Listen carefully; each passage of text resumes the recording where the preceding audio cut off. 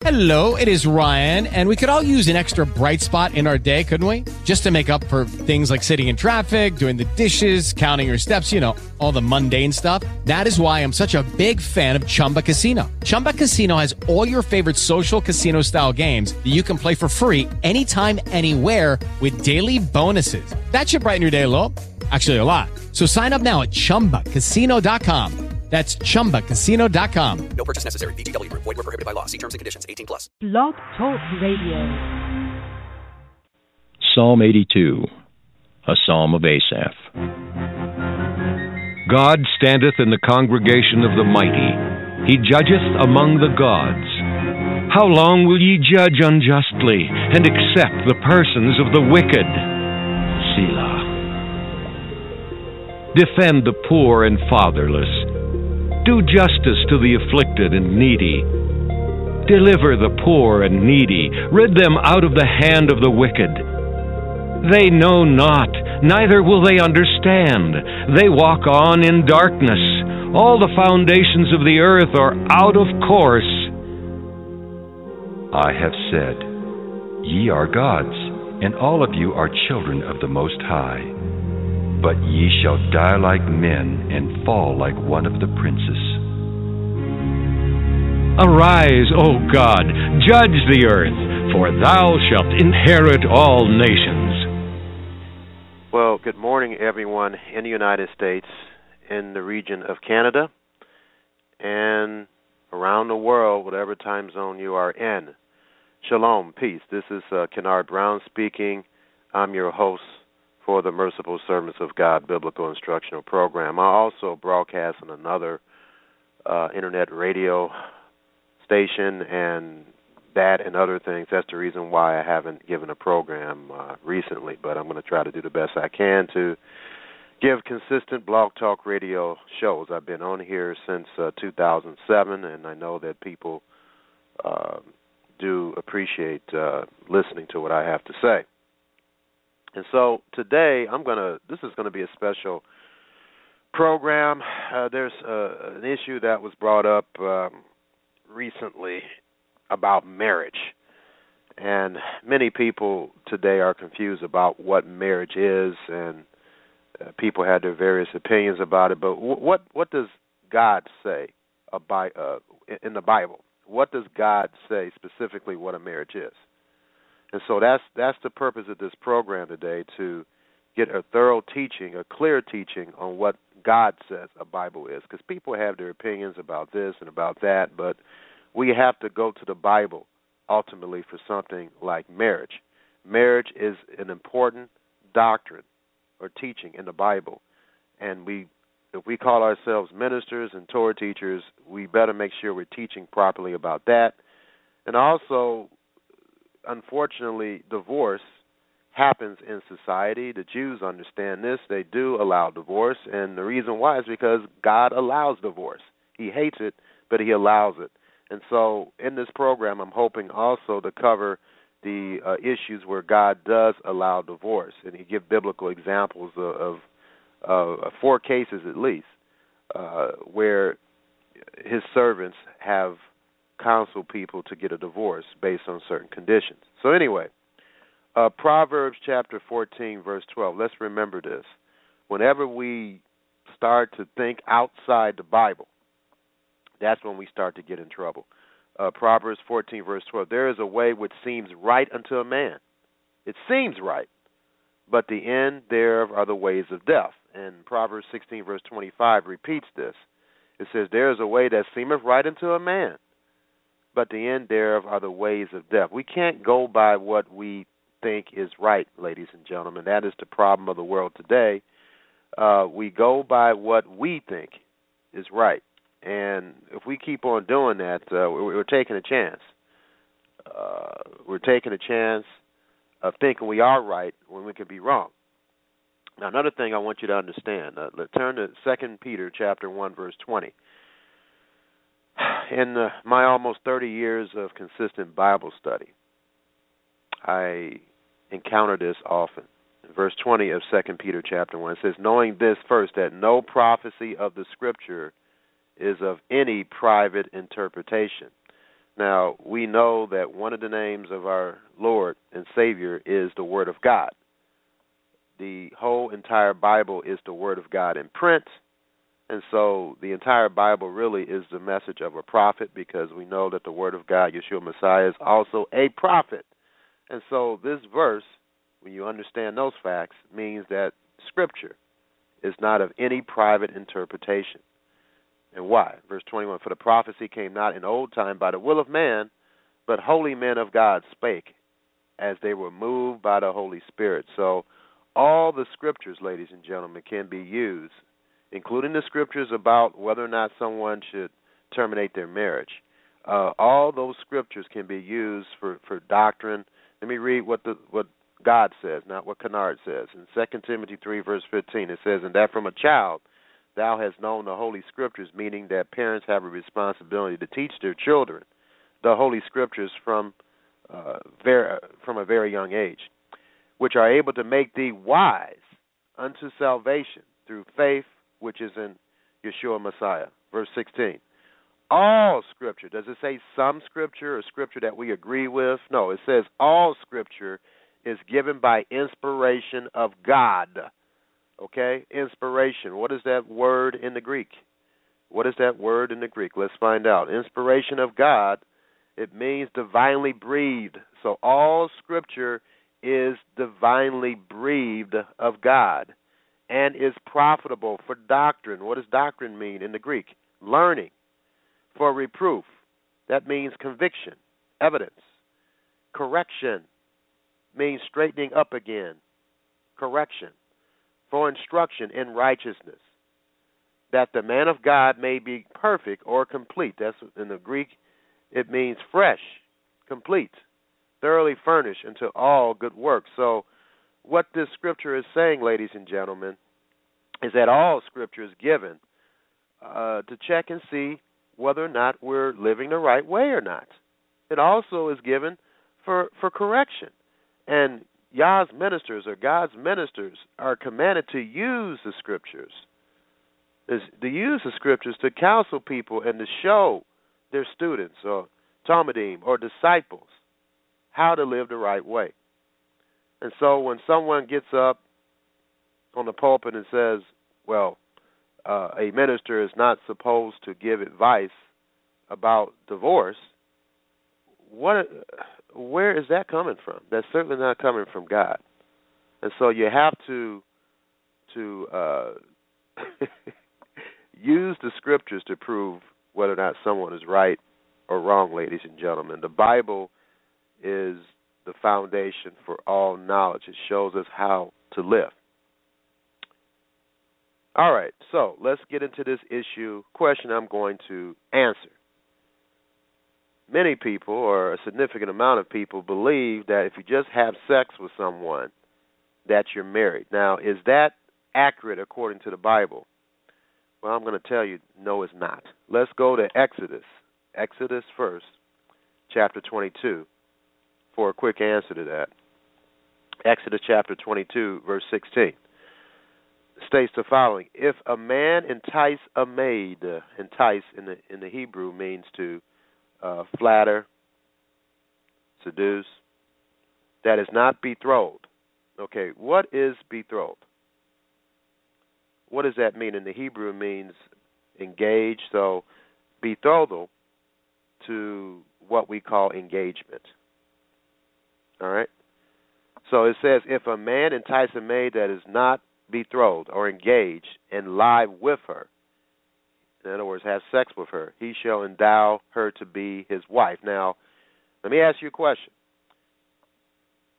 If after having sex she's considered his wife, how come he has to endow her to be his wife? All right? To bargain to be his wife. In verse 17, if her father utterly refuse to give her unto him, he shall pay money according to the dowry of virgins, the price of virgins. All right? So this is a lot in these two verses, ladies and gentlemen. First of all, it indicates that, wait a minute, just because you have sex with somebody doesn't mean that you're automatically married to her, first of all, with this Scripture. The reason why this is so to be the case, verse 17 seals this, says, if her father, so that's a condition, if her father utterly refused to give her unto him, which means also that the father plays a significant role in finding a suitable husband for his daughter. And he plays a significant role in determining whether or not he's going to give a man to his daughter. And so right here in verse 17, if her father utterly refused to give her unto him, he shall pay money according to the dowry of virgins.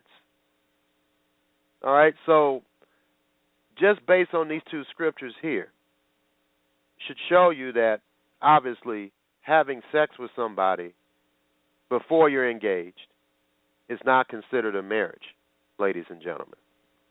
And, you know, the Bible, hold your place here, the Bible prophesies that there would be in the end times doctrines of demons, okay? And we have to pay attention to that, ladies and gentlemen, because it's just, we are certainly living in the end times, and I suggest that you listen to a program that I gave recently. It's called The Characteristics of the Last Days. Please listen to that because it'll give you 7 characteristics that the Bible has revealed to help us understand that we are living in the last days today. But anyway, 1 Timothy 4, verse 1, now the Spirit speaketh expressively that in the latter times of the last days that we're living in today, some shall depart from the faith, giving heed to seducing spirits and doctrines of devils. It is a doctrine of the devil to preach that having sex before marriage makes you married, ladies and gentlemen. That is certainly along the lines of a doctrine of demons and devils. And you have to listen to people who know what they're talking about and do independent Bible study. Of course, that Bible study should be wise Bible study and using the scriptures, not your own mind, to interpret the scriptures correctly. Another scripture interprets another scripture. That's the way you do Bible study. I certainly will do a program sometime in the future to teach people how to do proper Bible study because many people today do not know how to do that. All right, so let's understand something. Let's go back to Genesis here to understand something here. Genesis chapter 2. Genesis chapter 2. Verse 24. Now, I'm going to read this verse very slowly so you'll understand. Therefore shall a man leave his father and his mother. It doesn't mean leave and go to another continent or whatever. It's just leave, meaning that he won't live closely with them. Doesn't mean he won't be near them, though, because Messiah is near his father. Therefore shall a man leave his father and mother and shall cleave unto his wife, okay, and they shall be one flesh.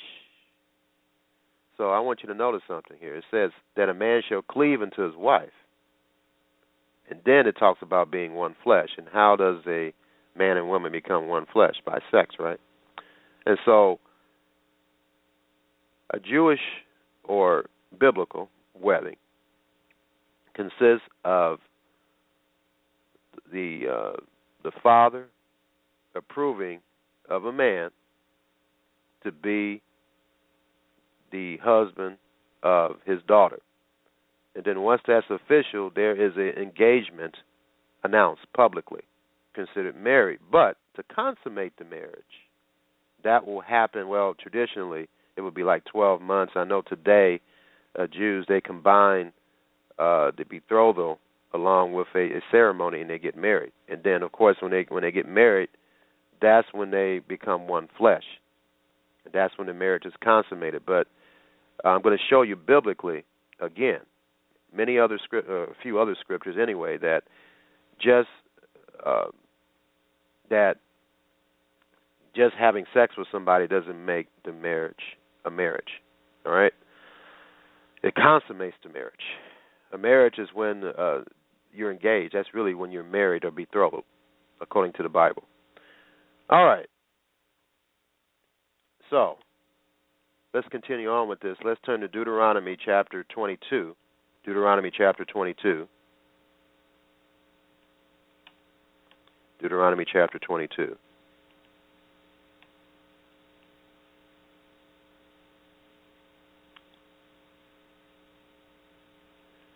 starting at verse 28,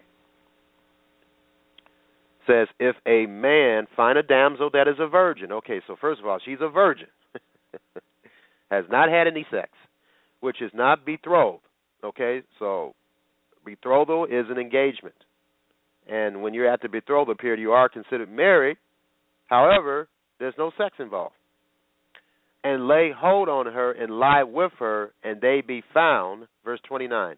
Then the man that lay with her shall give unto the damsel's father 50 shekels of silver. So the bride price is 2 ways. I'm still doing some research on it. If someone knows specifically what 50 shekels is, please email me at kennard@mercifulservantsofgod.com.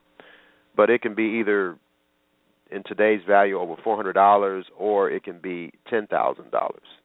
I have a reference that states that the value of a shekel today is $200. So it can be anywhere from $400 to $10,000. And this is what the man would pay the father, either $400 to $10,000, that range, around that range, for the man, the young man, to marry his daughter.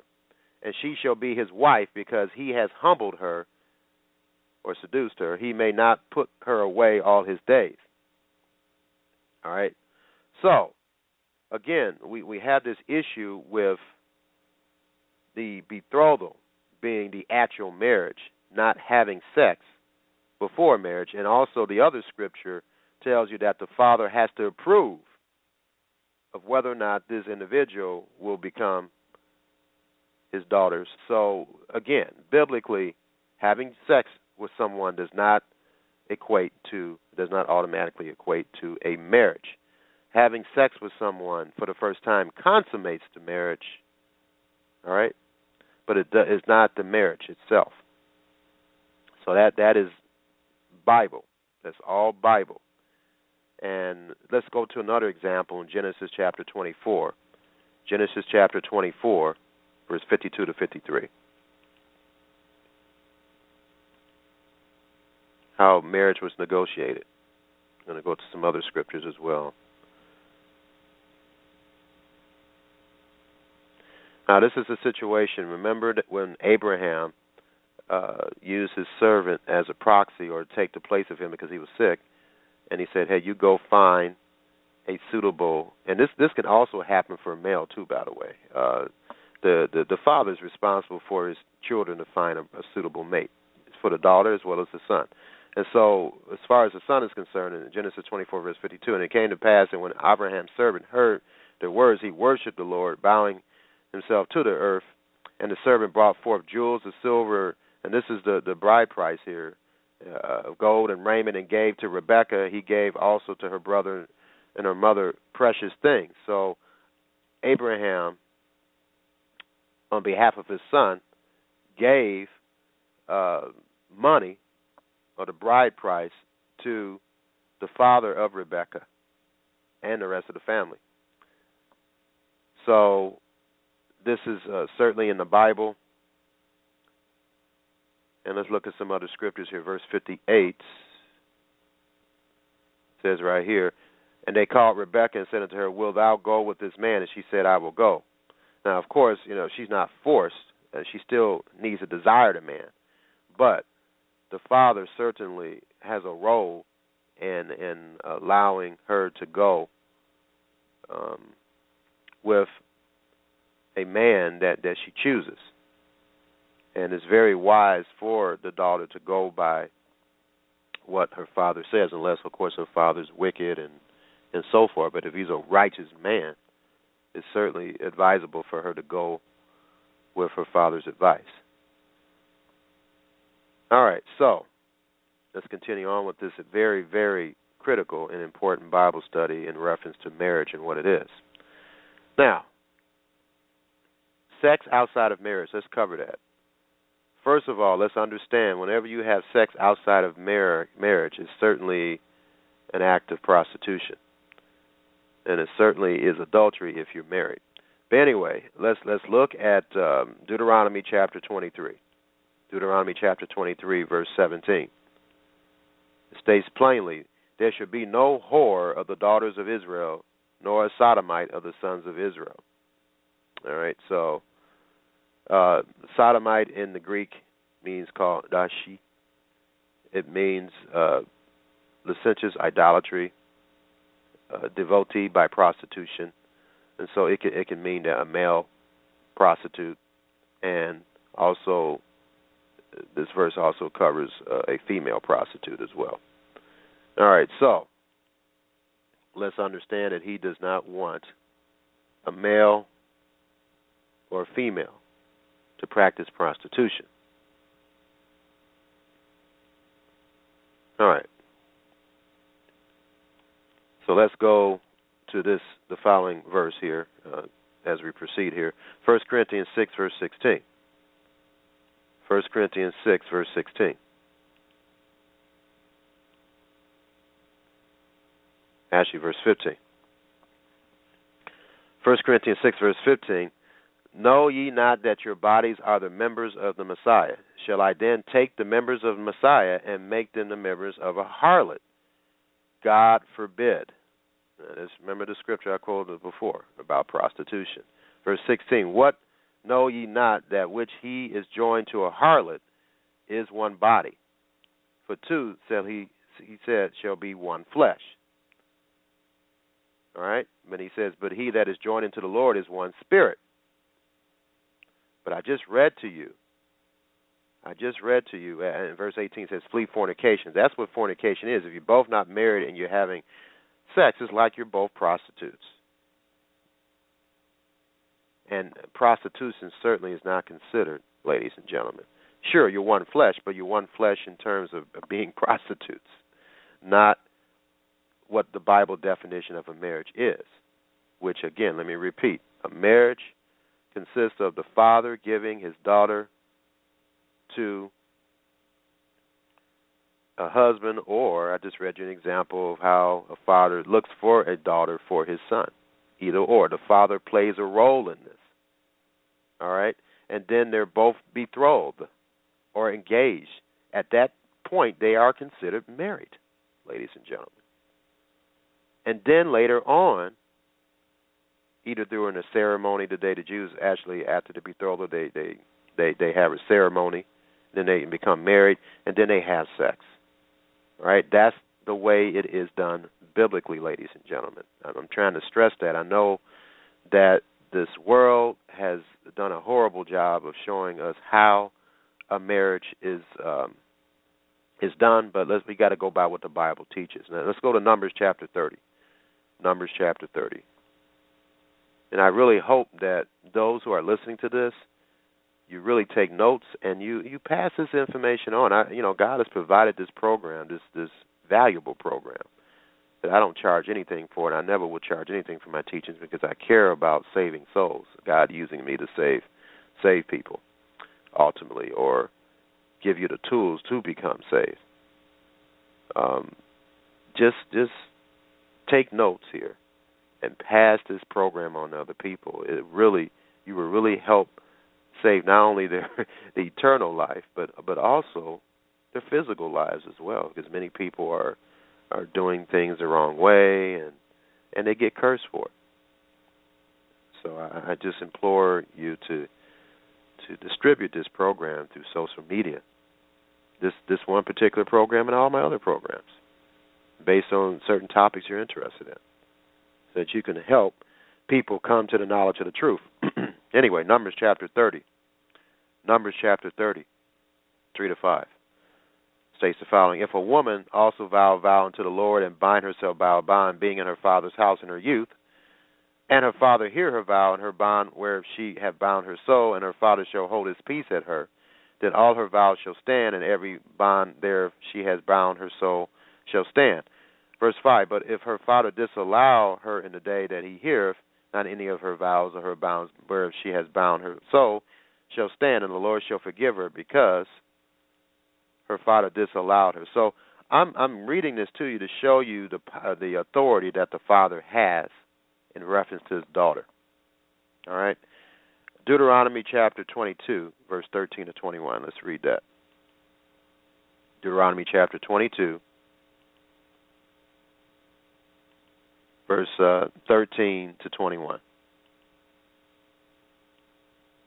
If a man take a wife and go into her and hate her, occasions a speech against her, and bring up an evil name upon her, and say, I took this woman, and when I came to her, I found her not a maid, then shall her father, the damsel, and her mother take and bring forth the tokens of a damsel's virginity unto the elders of the city of the gate. And the damsel's father shall say unto the elders, I gave my daughter unto this man to wife. Here we go again. I'm reading this significant scripture here to help you to understand. And the damsel's father shall say unto the elders, I gave my daughter unto this man to wife, and he hated her. All right, so anyway, I just wanted to point that particular scripture out to show you again that that's the responsibility of the father, to give his wife, to give his daughter to a suitable mate. All right, so 1 Corinthians 6, verse 20, I'm going to quote these scriptures here quickly. Time is running out. 1 Corinthians 6, 20 states the following. It says, for you are bought with a price.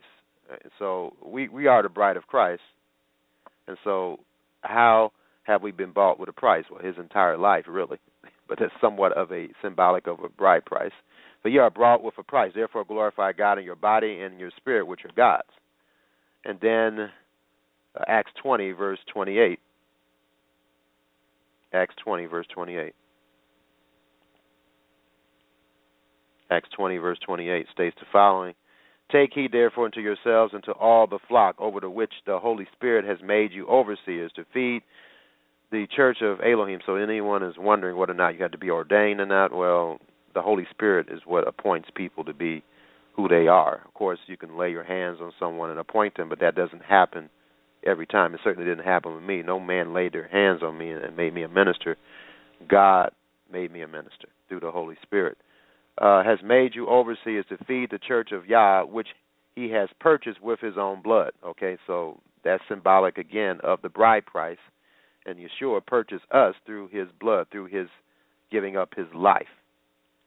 And then in Matthew chapter 22, verse 2, it says, and the kingdom of heaven is like unto a certain king. In this case, that certain king is the father, which made a marriage for his son. So that, of course, justifies and help you to understand what Abraham, who was the friend of God and certainly a type of God the Father, is nothing wrong also with a father trying to find a suitable mate for his son. It can happen either or, ladies and gentlemen.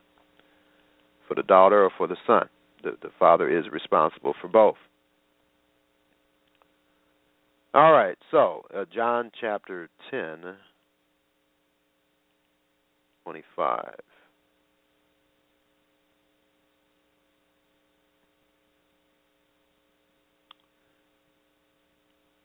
Okay, I don't have to read that one.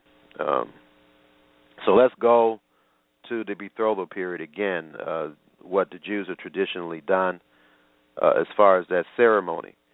A kuppah, covering, it consists of a cloth or a sheet, sometimes a talit. A talit is like a something that a male and sometimes females, they wear these talits. And it has a tzitzit, or some strings at the end of it. But anyway, a talit is stretched over 4 poles. I'm talking about the betrothal ceremony here, or sometimes manually held by the attendants to the ceremony. A kuppah symbolizes the home that the couple will build together. This is found in Wikipedia.com. Now, a kedushim means set apart, and the betrothal ceremony is a public ceremony. Just like Yeshua attended a public ceremony for a wedding. So this is all biblical. You shouldn't hide your marriage. To express their intention of becoming betrothed or engaged. Rings are exchanged and a cup of wine is shared to seal the engagement vows.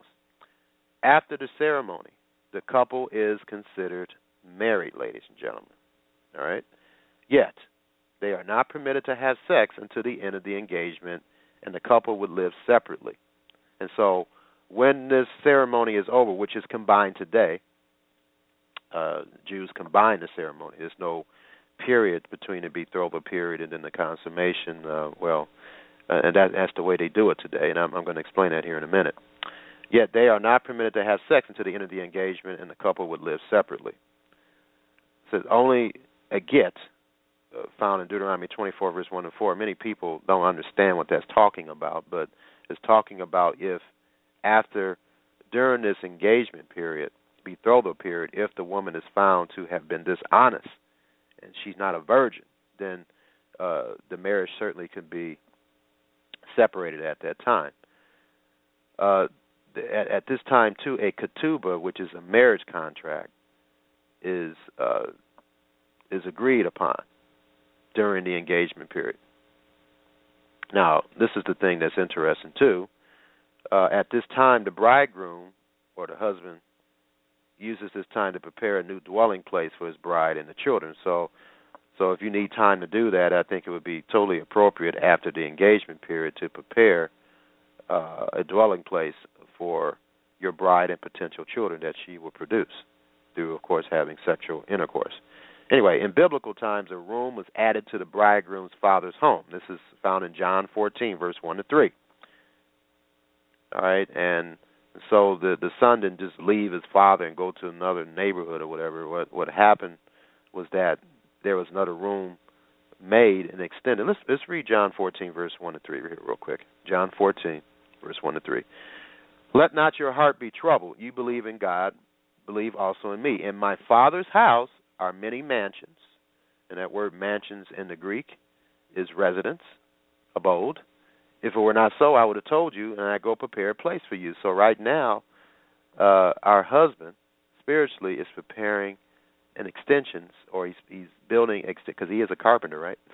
He's building extensions for us in the Father's house in heaven right now as I'm speaking. Verse 3, and if I go and prepare a place for you, I will come again and receive you unto myself, that where I am, you may be also. And, of course, Revelation chapter 22, actually 21, reveals that when the New Jerusalem comes down to earth, which is the Father's house, we will certainly have dwelling places there. And that's what he's doing right now. But that's also on a temporal plane. Fathers, Jewish fathers, they build extensions. I think even some in Jewish Orthodoxy today, in the land of Jerusalem, they do that, and they build extensions. And the son doesn't totally leave his father. It's just that he's next to his father, but he's next to his father living in separate quarters or rooms with his wife and sons. So anyway, getting back here to the scriptures again. All right, so in biblical times, a room was added to the bridegroom's father's home. Now, in this situation, during this period, the bride focused on the beautiful wedding garments and getting ready for the event. Now, in Matthew chapter 26, let's turn there. Matthew 26. Matthew chapter 26. Matthew chapter 26, verse 27 to 29. 27 to 29.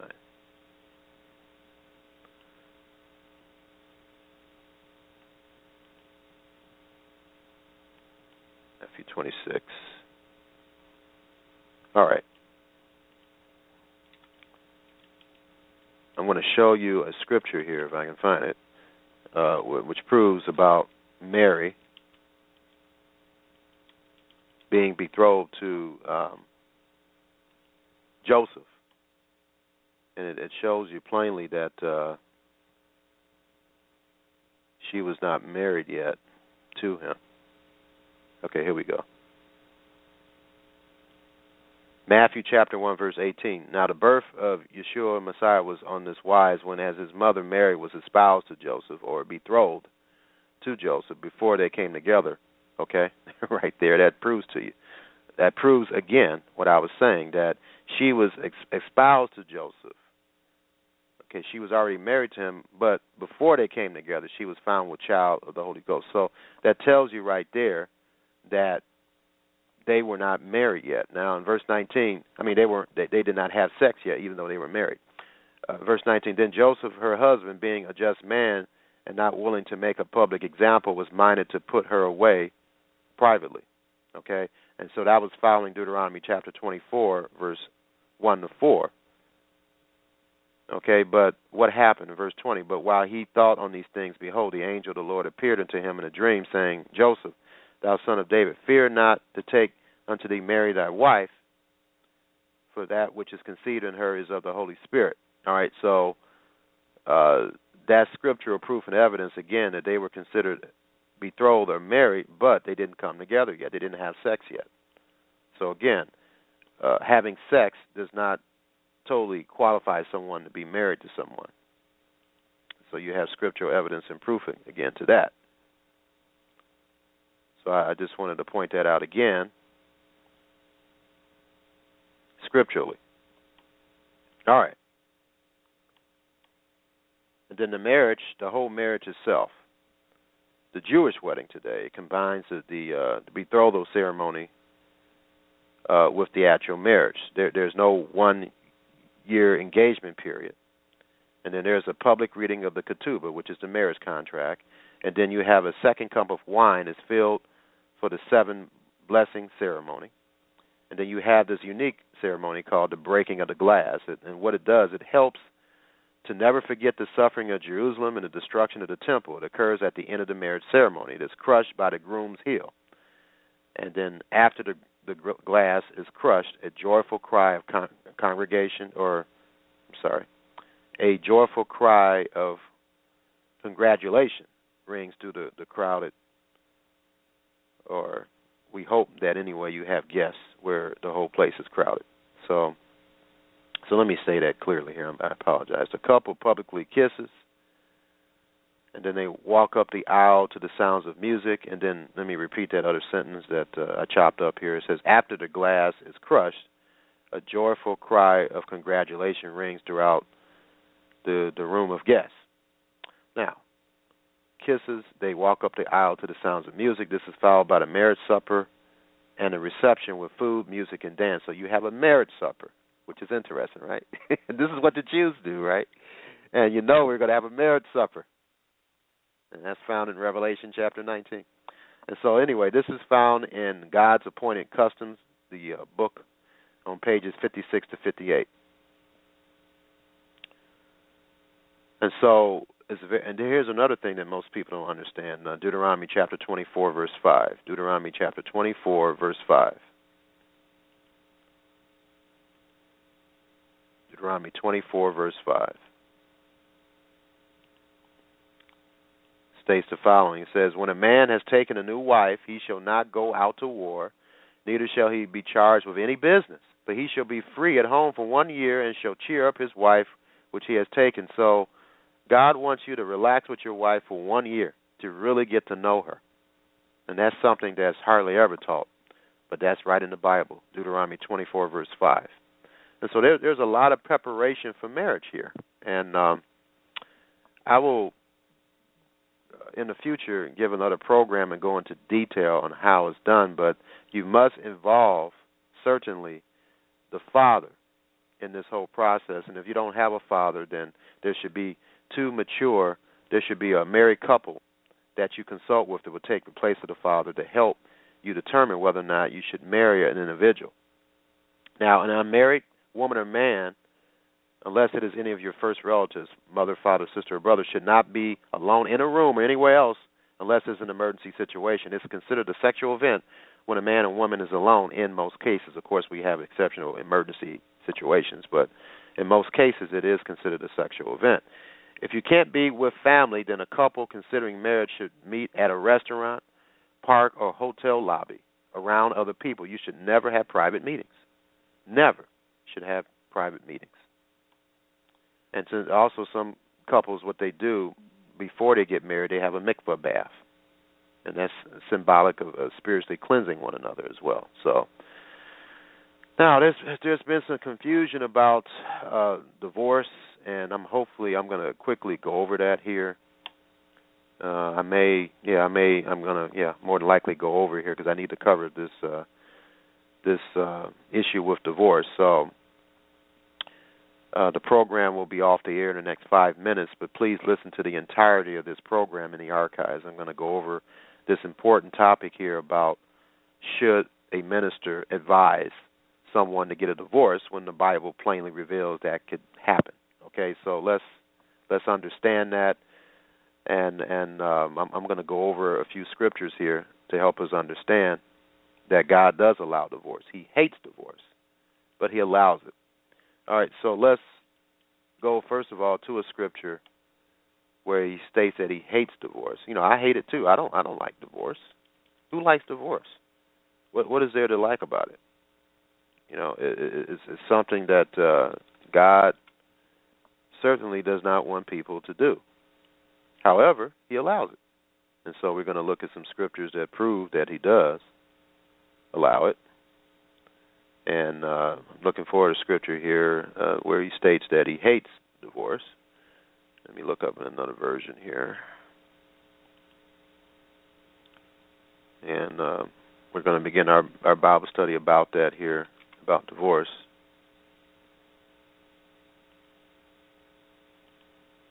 I think it's putting away in the King James Version.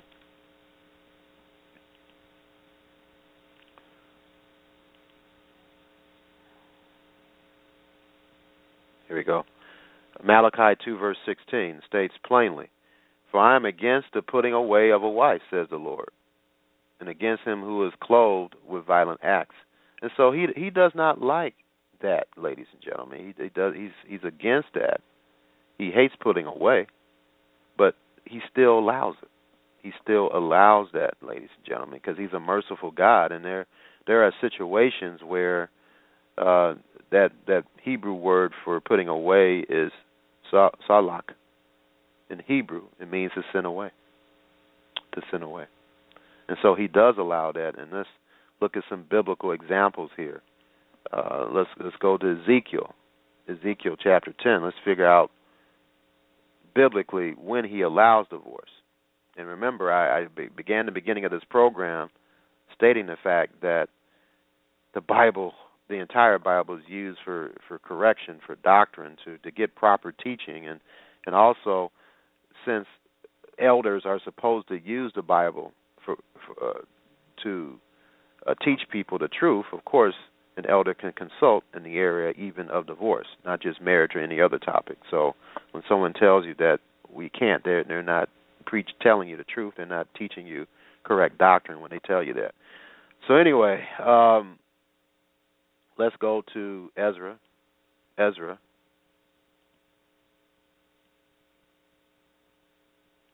Chapter 10.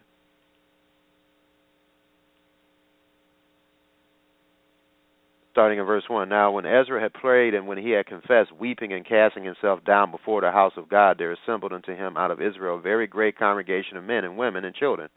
For the people wept very sore. And Shechaniah, the son of Jehiel, one of the sons of Elam, answered and said unto Ezra, We have trespassed against our God and have taken strange wives of the people of the land. Yet now there is hope in Israel concerning this thing. Now these strange wives, they weren't like Ruth. They certainly didn't want to repent of their wicked ways. So it kind of confirms what Paul was saying about if your wife or husband is pleased to dwell with you, and if they separate, then you're not under bondage. So when you read this in that context, it helps you to understand what he was talking about. But anyway, we're going to continue to read this. And again, I'm going to be going off the air in the next 50 seconds, and I'm going to continue this very important Bible study. And it should be ready, I'm assuming, in the next, probably in the next 45 minutes, and then you can listen to the rest of the program in its entirety. All right, so in verse 3, Now therefore let us make a covenant with our God to put away all of our wives and such as are born of them, according to the counsel of the Lord, and of those tremble at the commandment of our God, and let it be done according to the law. Verse 4, Arise, for this matter belongeth to thee. We also will be with thee of good courage and do. And see, this is interesting. It's put away our wives according to the law.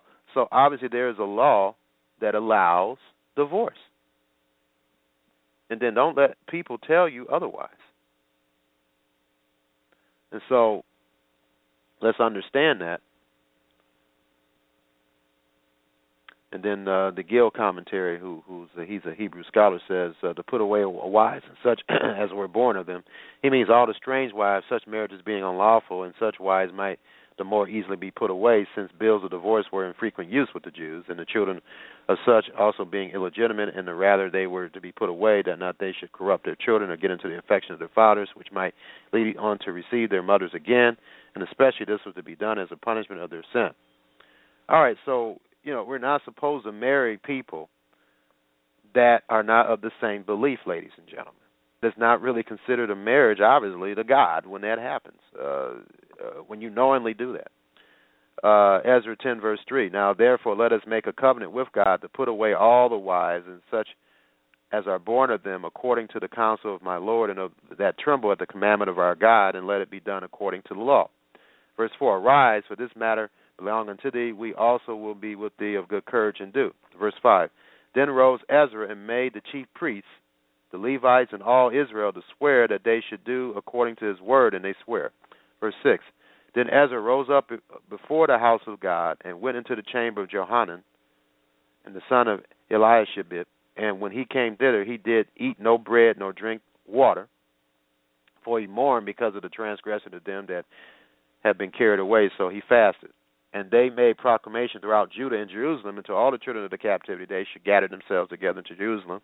Verse 8, and that whosoever will not come within 3 days, according to the counsel of the princes and the elders, all his substance could be forfeited, and himself separated from the congregation of those that had been carried away. Then all the men of Judah and Benjamin gathered themselves together into Jerusalem within 3 days. It was the 9th month on the 20th day of the month, and all the people sat in the street of the house of God, trembling because of this matter and for great rain. So this is important, and we're talking about marriage. And this is very important. This is a major doctrine. And I have to stand up and cry out when people are not teaching this doctrine correctly. Because marriage and divorce, marriage and then divorce has something to do with marriage. And so I have to address that as well. Verse 10, and Ezra the priest stood up and stood unto them, ye have transgressed and have taken strange wives to increase the trespass of Israel. Now therefore make confession unto the Lord God of your fathers, and do his pleasure, and separate yourselves from the people of the land and from the strange wives. And then the wives are strange because they were not like Ruth, and they didn't say, my God will be your God. 12, then all the congregation answered and said with a loud voice, as thou hast said, so must we do. Verse 13, but the people are many, and it is a time of much rain, and we are not able to stand without, neither is this a work of 1 day or 2. We are many that have transgressed in this thing. Verse 14, let now our rulers of all the congregation stand, and let all of them which have taken strange wives in our cities come at appointed times, and with them the elders of every city and the judges thereof, until the fierce wrath of our God for his matter be turned from us. Okay, and so it explains that all the how they separated from those wives in verse 18, and among the sons of the priests there were found that had taken strange wives, and so forth. And then 19, they gave their hands that they should put away their wives, being guilty, and so forth. So it just shows you that those wives are put away. And then Nehemiah. Let's go to Nehemiah, because it's happened with Nehemiah too. And so Nehemiah chapter, I think it's 10. Yeah, chapter 10 too. All right. Nehemiah chapter 10, verse 29. They clave to their brethren, their nobles, and entered into a curse and into oath to walk in God's law, which was given by Moses, the servant of God, and observe and do all the commandments of the Lord, our Lord, and his judgment and his statutes. Nehemiah chapter 10, verse 29. Verse 30. And that we would not give our daughters unto the people of the land, nor take their daughters for our sons. And if the people of the land, okay, so that was the agreement not to do that. And then what happened? Let's turn to another scripture here.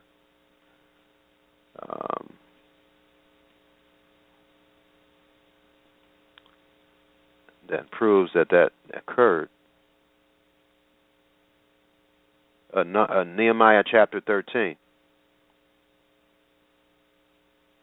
Let's see, this was serious here. Nehemiah 13, verse 25. This is how serious God looks at when you are a believer and you marry somebody that's not an unbeliever, and you know what you're doing. See, it's different if you don't have a clue. But if you have a clue, that's a sin. Nehemiah 13, verse 25. And I contended with them and cursed them and smote certain of them and plucked off their hair. And people think that Torah teachers that correct through the scriptures are being hard. Well, Nehemiah was pretty hard here. Verse 25. And I contended with them and cursed them and smote certain of them and plucked off their hair and made them swear by God, saying, You shall not give your daughters unto their sons, nor take their daughters unto your sons or for yourselves. Verse 26 of Nehemiah chapter 13. Did not Solomon, king of Israel, sin by these things? Yet among many nations was there no king like him, who was beloved of his God. And for people who doubt that him having many wives was not sin, well, it tells you right here that he sinned, all right? Did not Solomon, king of Israel, sin by these things? Yet among many nations was there no king like him, who was beloved of his God, and God made him king over all Israel. Nevertheless, even him did outlandish women cause to sin. Shall we then hearken unto you to do all this great evil, to transgress against our God and marrying strange wives? In verse 28 of Nehemiah chapter 13. So this is the second case where a great patriarch or great servant of Yah is counseling and advising, not advising the men to divorce or separate from their strange wives because they are not believers. Shall we then hearken unto you to do all the... Now this is, of course, them knowing what to do, and they just willingly commit the sin, knowing that they shouldn't do it. It's not talking about cases where you don't know the truth of God and you end up marrying an unbeliever and you become a believer. That's a totally different situation altogether. Nehemiah 13, verse 27. Shall we then hearken unto you to do all this great evil, to transgress against our God and marrying strange wives? Verse 28. And one of the sons of Joiada, the son of Eliashib, the high priest, was son to Sanballat the Horonite. Therefore I chased him from me. All right, and then verse 30. Well, actually, verse 29. Remember them, O my God, because they have defiled the priesthood and the covenant of the priesthood and the Levites. Cleanse I them from all the strangers and appointed the wards of the priests and the Levites, everyone in his business. Okay, so this is the second case. Now, what's the third case? Let's turn to Yeshua himself. He suggested and advised that people can get a divorce in Matthew chapter 19. And this is, I don't know why this is debated. People just don't want to understand the scriptures. But anyway, let's look at the context here. Matthew 19, verse 3. The Pharisees also came unto him, tempting him, saying unto him, Is it lawful for a man to put away his wife for every cause? Of course not. It's not. And that's what the Jews did. For any cause, if his wife didn't fix cherry pie the way he wants it or whatever, they would do, and that's ridiculous. You don't get a divorce because of that. Verse 4, and he answered and said unto them, Have you not read that which he made them at the beginning, made them male and female? Verse 5, and he said, For this cause shall a man leave his father and mother, and shall cleave to his wife, and they shall be one flesh. And so there, again, when you're betrothed, you're already married, she's your wife, but they have to consummate. And then that last phrase, they shall be one flesh, of course, is the consummation. Verse 6, Wherefore they are no more twain, but one flesh.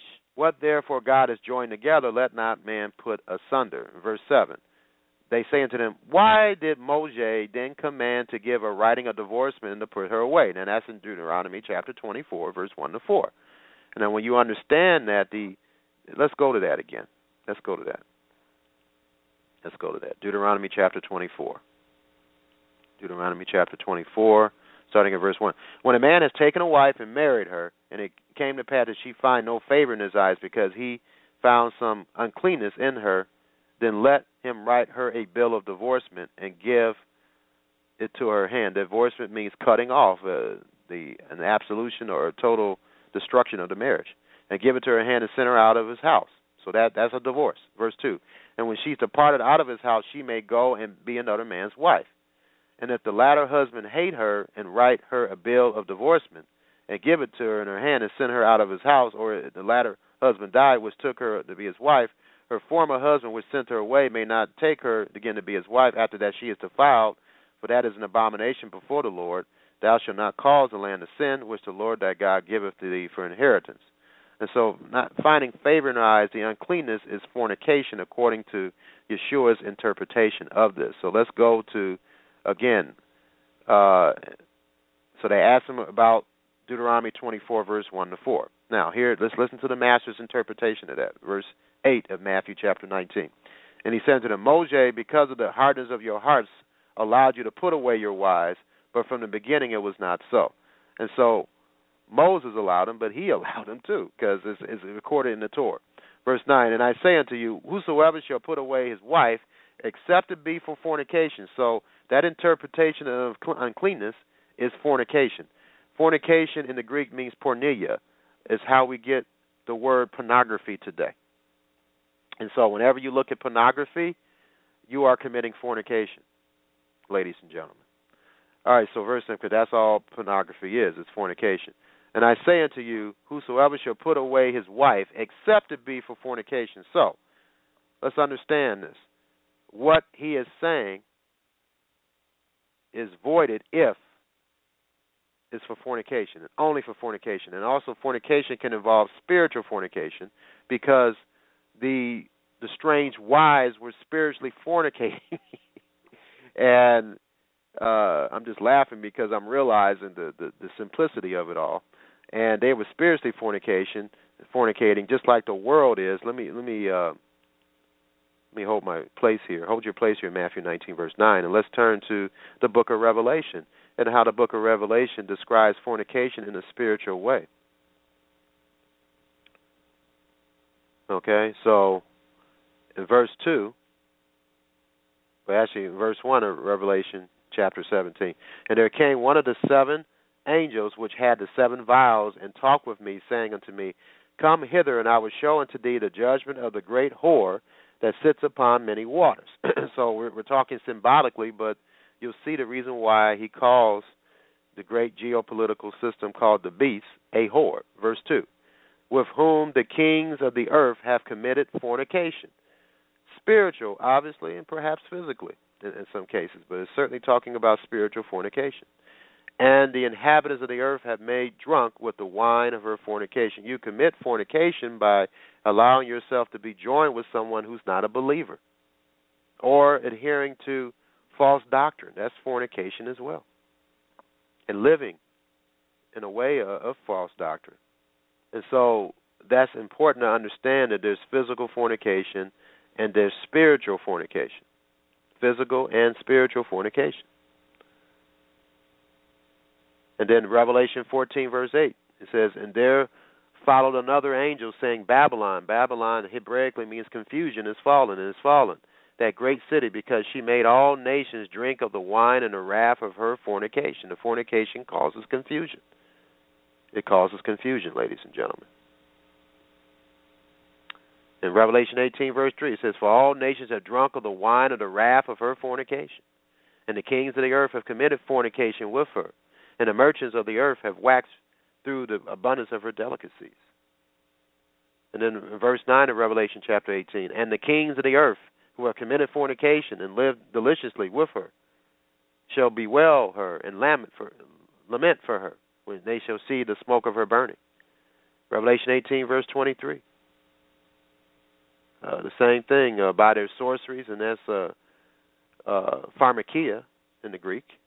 And so a lot of pharmakia today, or pharmacy, that's where we get our word pharmacy today, people are deceived by that as well. And in Jeremiah 51, verse 7, it says, Babylon, a confusion, has been a golden cup in the Lord's hand that made all the earth drunken. The nations have drunken of her wine. Therefore the nations are mad with spiritual fornication. And the fornication is filthy. It's filthy. It's filthy. Porneia, which is, of course, where we get our word pornography today. All right, so I just wanted to point out that fornication can also be spiritual fornication, which can cause separation of a marriage. All right, so he's saying that without fornication, and if you marry someone else, if you put away your wife, except it be for physical or spiritual fornication, and you marry another, you commit adultery. And then I think, there's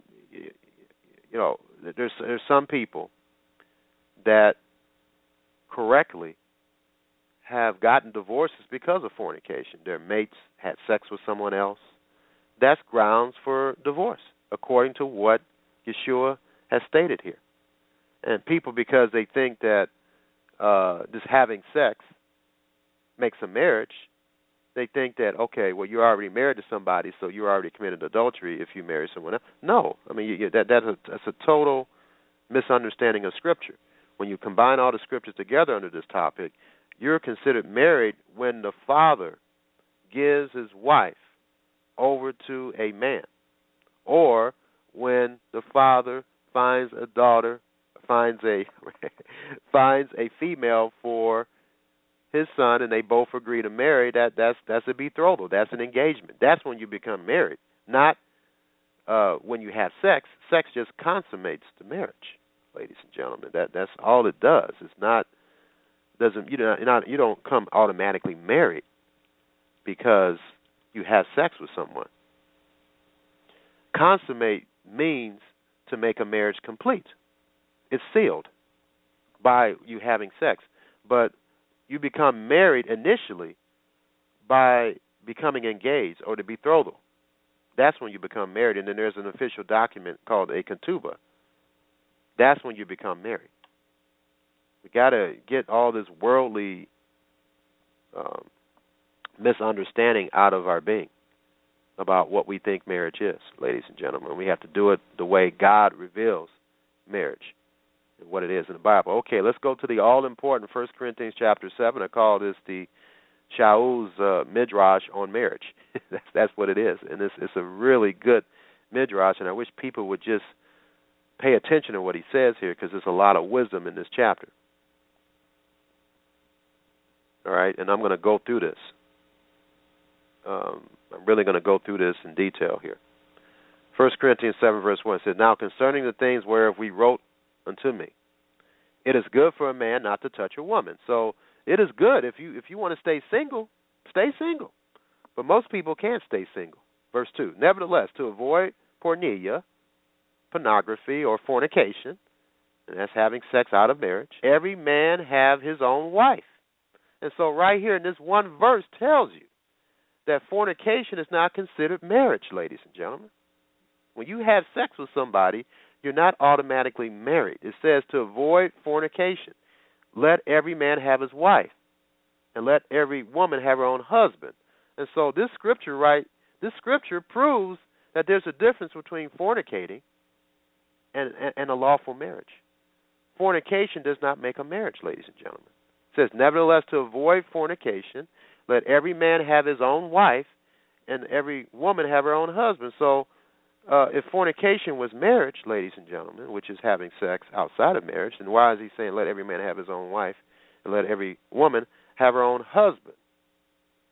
Verse 3, "Let the husband render unto the wife due benevolence, and likewise also the wife unto her husband." Verse 4, "The wife has not power of her own body, but the husband, and likewise also the husband have not power of his own body, but the wife." So it's telling you that when you're married and you're having sex, your husband's body is your body, and then vice versa. The wife's body is her husband's. The husband render unto the wife due benevolence, and like benevolence in the Greek means kindness, duty. And likewise also the wife unto her husband. The wife has not power of her own body, but she gives her body to her husband, and her husband gives his body to his wife. And likewise also the husband has not power of his own body, but the wife. In verse 5 of 1 Corinthians chapter 7, it says, "Destitute ye not one the other." In other words, you should have plenty of sex. You shouldn't avoid that. And you know that's a significant sin in marriage. You should not try to avoid sex. I know there's cases where in a marriage that things come up when you have to delay it, but you should not try to delay it. It says, "Defraud ye not one another, except it be with consent for a time,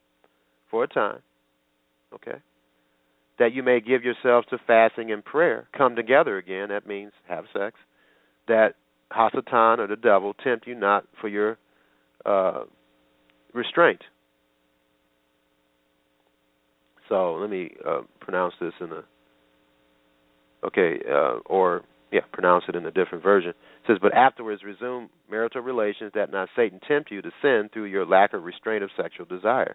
And so that's a sin when you don't want to have sex with your wife, other than the fact if your wife is acting a certain way and not cooperating and doing things to discourage you from it. That's a different issue altogether. But it has to be extreme, though. And certainly it's something that you should consult with a minister of how to solve that situation. But anyway, verse 6. But I speak this, okay, and people, when they see this scripture, they state, we don't have to go by this because it's not a commandment. But that's not what it's saying here. And then when you read the last verse of this inspired chapter by God, it says that I think I have the Holy Spirit. So these are all the words of God. We need to pay attention. He didn't give him this commandment, but that doesn't mean it's not inspired, that it's not wisdom that we should adhere to. Verse 6 of 1 Corinthians chapter 7, but I speak this by permission. That word permission means fellow knowledge, concession, and not of commandment. And so, I'm trying to look up the word here. Yes. All right. Verse 7. For I would not that all men were even as I, in verse 7 of 1 Corinthians chapter 7. It says, for I would that all men were even as I myself, but every man has his proper gift of God, one after this manner, and another after that. And another after that. So, let's continue on with this.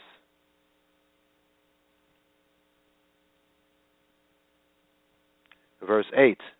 I say, therefore, to the unmarried and the widows, it is good for them if they abide even as I. But if they cannot contain, let them marry, for it is better to marry than to burn. That can mean burn in sexual frustration, and also burn literally, be thrown in a lake of fire if you marry the wrong way. Verse 10.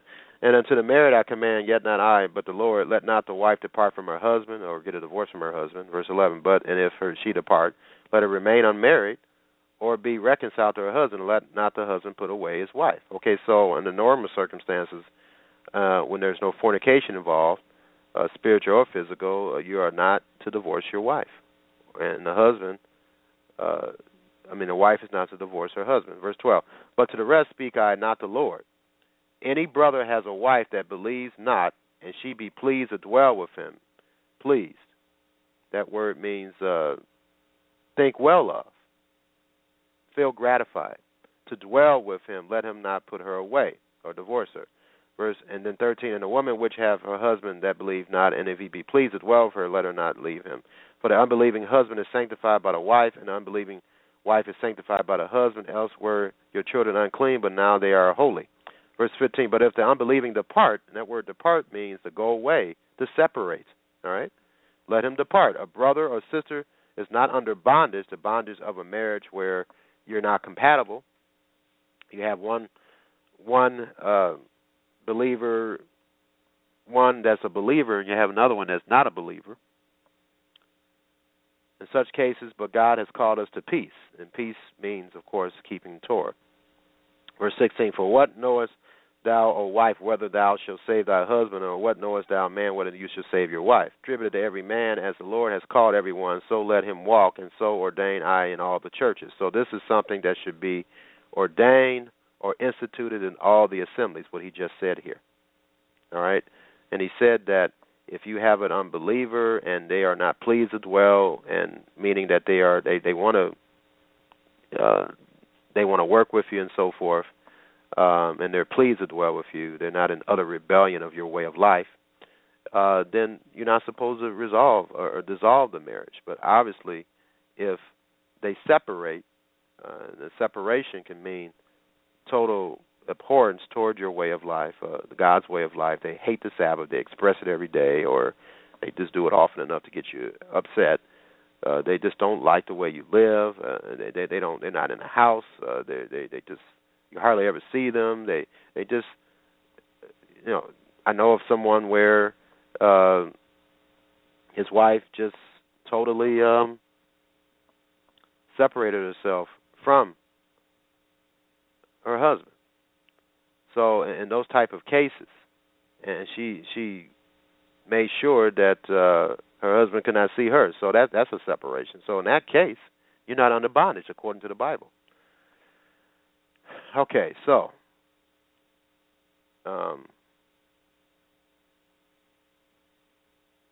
he talks about in verse 39.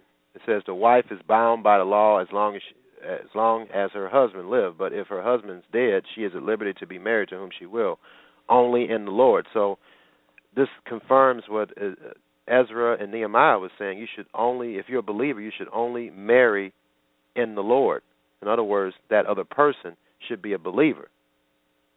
All right, and then verse 40. But if anyone is doubting that what Shaul here is talking about is not under the inspiration of God, where it says right here, but she is happier if she so abide after my judgment, and I think also that I have the Spirit of God. So anyway, he's saying that a widow is happier if she just stays single. And so he says, I think I have the Spirit of God. So if anyone is doubting that what he's saying is not legitimate. All right, so that's it, folks. You have the truth here about divorce. Divorce is allowed for cases where you are with an unbeliever, they're not pleased to dwell, and they show it, and they just actually just have separated themselves from you and don't want anything to do with you. They don't want to be involved in your life. They don't have anything to do with you. That is certainly grounds for a divorce. That's spiritual fornication. Of course, physical fornication as well. That should be pretty obvious.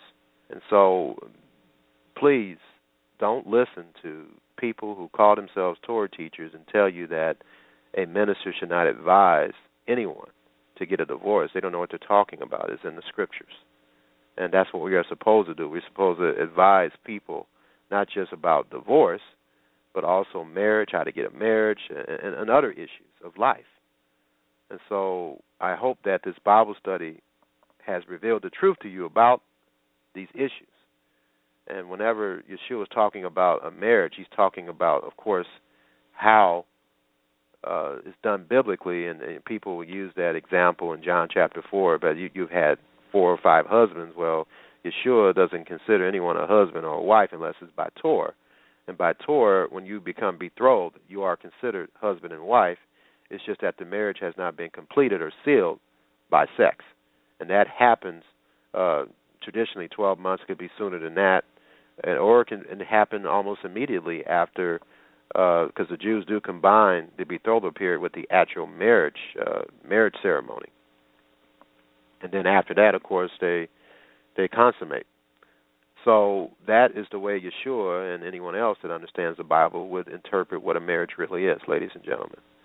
And so if you have any other questions about this very, very important topic, feel free to email me at kennard@mercifulservanceofgod.com.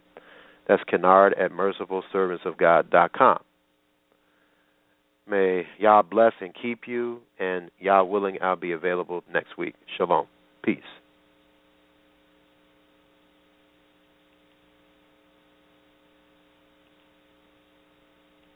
Malachi chapter 4.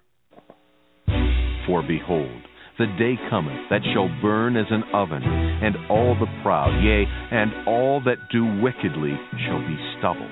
And the day that cometh shall burn them up, saith the Lord of hosts, that it shall leave them neither root nor branch. But unto you that fear my name shall the Son of Righteousness arise with healing in his wings, and ye shall go forth and grow up as calves of the stall. And ye shall tread down the wicked, for they shall be ashes under the soles of your feet in the day that I shall do this, saith the Lord of hosts. Remember ye the law of Moses my servant, which I commanded unto him in Horeb for all Israel, with the statutes and judgments. Behold, I will send you Elijah the prophet before the coming of the great and dreadful day of the Lord. And he shall turn the heart of the fathers to the children, and the heart of the children to their fathers, lest I come and smite the earth with a curse.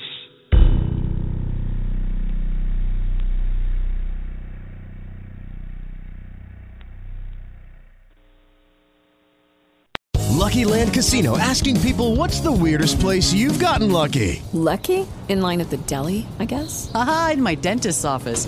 More than once, actually. Do I have to say? Yes, you do. In the car before my kids' PTA meeting. Really? Yes. Excuse me, what's the weirdest place you've gotten lucky? I never win and tell. Well, there you have it. You can get lucky anywhere, playing at LuckyLandSlots.com. Play for free right now. Are you feeling lucky? No purchase necessary. Void where prohibited by law. 18+. Terms and conditions apply. See website for details.